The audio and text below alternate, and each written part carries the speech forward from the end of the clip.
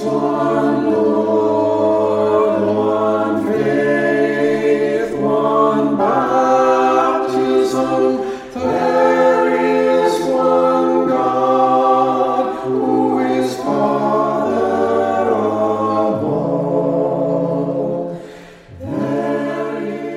is the Holy Family Chapel Hill podcast, where you will find our weekly sermons, as well as the occasional reflection, conversation, or interview. We are glad you are here. Welcome.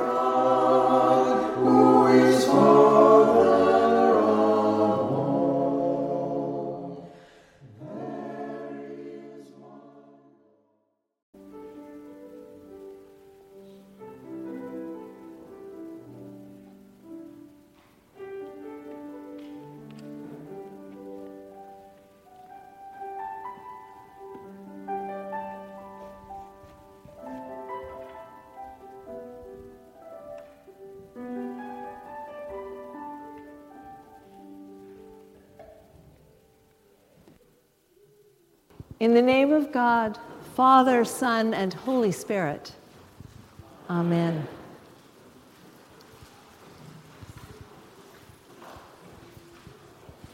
Hallelujah! I will give thanks to the Lord with my whole heart in the assembly of the upright in the congregation. So says the psalmist, and what a great place to begin on the Sunday of our annual meeting when my sermon is meant to be a mashup of sermon and rector's report. I'll do my best. On this precise day last year, the Reverend Sally French was elected Bishop of the Diocese of New Jersey. That, in turn, meant that this precise day last year was the day that we began the process of saying goodbye to Holy Family's beloved rector of 12 years, the Reverend Clark French, and sending him and his family forth to serve God and Church in the Diocese of New Jersey. That was also the day, I am sure, that Laura Collins realized that the role of senior warden that Diane Robertson was about to hand off to her looked something like a freight train coming down the track. My heartfelt thanks to Laura and Drew Shores, our junior warden, and all the members of the 2022 and 2023 vestries who met the challenges of saying goodbye to one rector and discerning what would come next with such grace, diligence, and good cheer on Holy Family's behalf. To my surprise, and perhaps everyone else's as well, what would come next in part was me. I say surprise because what we're doing is a new thing in this diocese. Back in the day, the usual practice when a rector left was for the rest of the clergy staff, and sometimes all of the staff, to tender their resignations. Although that hasn't been the case for a while now, it is still new for a priest already at a parish to step into the role of rector.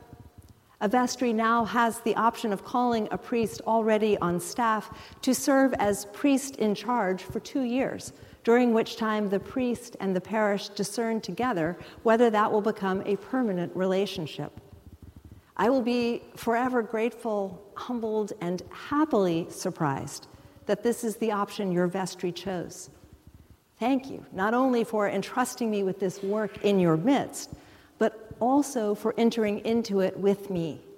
A particular thank you to my beloved colleagues, old and new. I serve with some of the most faithful, hardworking, and funny people I know, and they are an absolute blessing to me and to us. Holy Family's witness and ministry is mutual and blessed work we have been given to do for the glory of God's name and the realization of God's dream for this world, and I am so grateful to get to be part of it. The mutuality of that work is central to my understanding of church and of Holy Family's ongoing call to be church. It's why I object to the use of the word volunteer in the context of this community of faith. Participating in the life of Holy Family isn't volunteering, it's being church. We are, all of us, ministers of the gospel by virtue of our baptisms. And this is one of the places given to us to live that out together. This is also why that quote from Rowan Williams is on the front of our bulletins. Each one of us is called to be working steadily for the release of the gifts of others, both inside and outside our walls. And we lean on others who are doing the same for us. This is one of the actual concrete ways and places given to us to love God and neighbor. It's what Paul is talking about when he says, love builds up. If I could invite any one person to come address us on the occasion of our annual meeting, it would definitely be Paul. I am so awed by what he was able to understand and say so soon after Jesus' death and resurrection. I mean, we have centuries of times of talking to figure out what we mean when we say things like triune God or baptized into Christ's body. Paul did not.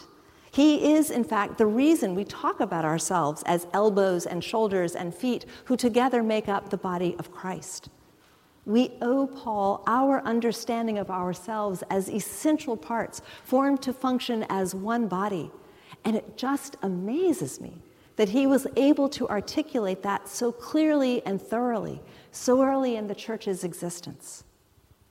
In today's passage from Paul's letter to the Christians in Corinth, he has two main concerns, both of which are essential to our life together as Christ's body. What does it mean to be free, and what does it mean to love? The presenting issue is meat that comes from animals sacrificed to idols and later sold as food. Is it okay to eat that meat, or should it be avoided because of its tainted pagan origins? Paul responds, is it okay to eat that meat? Of course it's okay to eat that meat. The idols aren't real, so it doesn't matter where the meat came from. Bon appetit. However, and this is a big however, there are some in your midst whose faith is a little shakier. They're still worried that eating meat sacrificed to idols will somehow be an offense to Christ. So leave off. This may mean missing out on goat stew, but your yummy dinner counts for nothing next to your neighbor's faith. Loving your neighbor is everything. Eat beans and rice instead of meat is nothing. Proceed accordingly. And what is at stake here is what counts as freedom for Christians. For Paul, followers of Jesus Christ are part of a community called together by Jesus Christ. We are enmeshed in a network of relationships that connect us to other Christians. And that interconnectedness is the ultimate criterion for Paul. You may remember year before last that Holy Family made a pilgrimage to Stagville Plantation. I will never forget learning about their genealogy program, among other things. The program is focused on tracing the families and descendants of enslaved people from the Benahan Cameron plantations, of which Stagville is one. And the reason this is so central and necessary to the work that Stagville does is because the descendants of enslaved people don't know who their people are. Enslavement meant precisely this: to be torn out of community again and again and again. To be unfree meant to be separated from one's people and family and to have absolutely no power to stay. And this is what Paul is on about. Christian freedom is not a matter of individual rights and entitlement, but of being embedded in chosen, Christ-centered community. Christian freedom cannot be pulled apart from Christian community. We are free because we are Christ's and because we are part of Christ's body. We do not belong to ourselves. We belong to God and to one another. If we are Christ's, we are never ourselves alone. We know who our people are. We are always and forever bound to everyone else who, together with us, makes up the body of Christ. We are not free from one another, but for one another. And that is why Paul is taking the Corinthians to task. They are living in a way that privileges their own lives and actions over those of their neighbors. That is not Christian. That is unfree because it is unloving. This is not some ethereal, abstract notion. It is as concrete as deciding what's on the supper table: meat from idols or bread and cheese with our neighbor.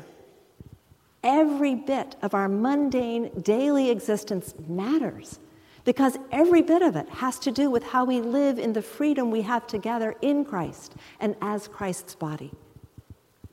We have spent hours and hours and hours this past year setting up new systems for bookkeeping and church management software.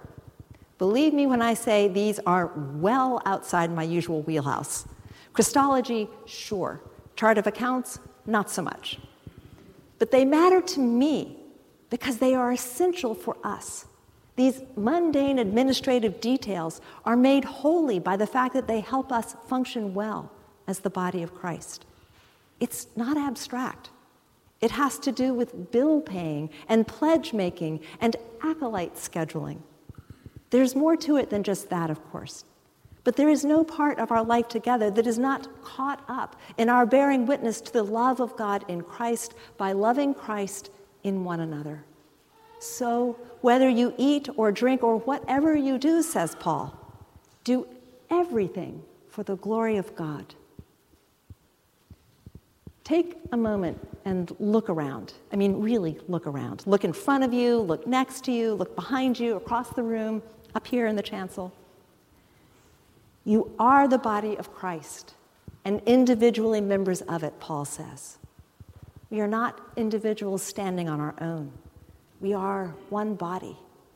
Our lives are measured by our obedience to God in how we live together, how we care for and are cared for by others in our midst, and how the care between us overflows out into the world. That is our proclamation. We different members form one interdependent body, each one needful of the other, each one proclaiming together the Lord's death until he comes. Therefore, let all things be done for building up. Let us walk in love as Christ loved us.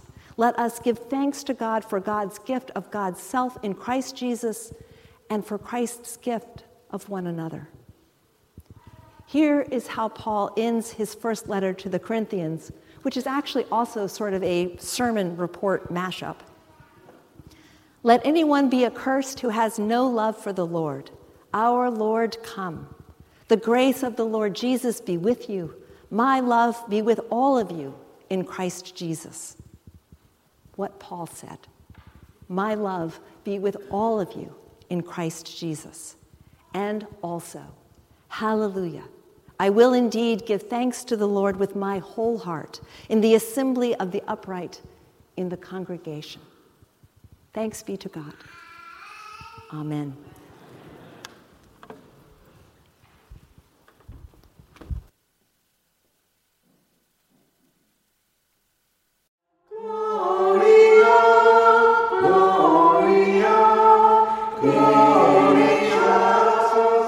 Thank you for joining us today. You can find out more about the Church of the Holy Family at holyfamilychapelhill.org. Thanks for listening, and join us again next week. Peace be with you.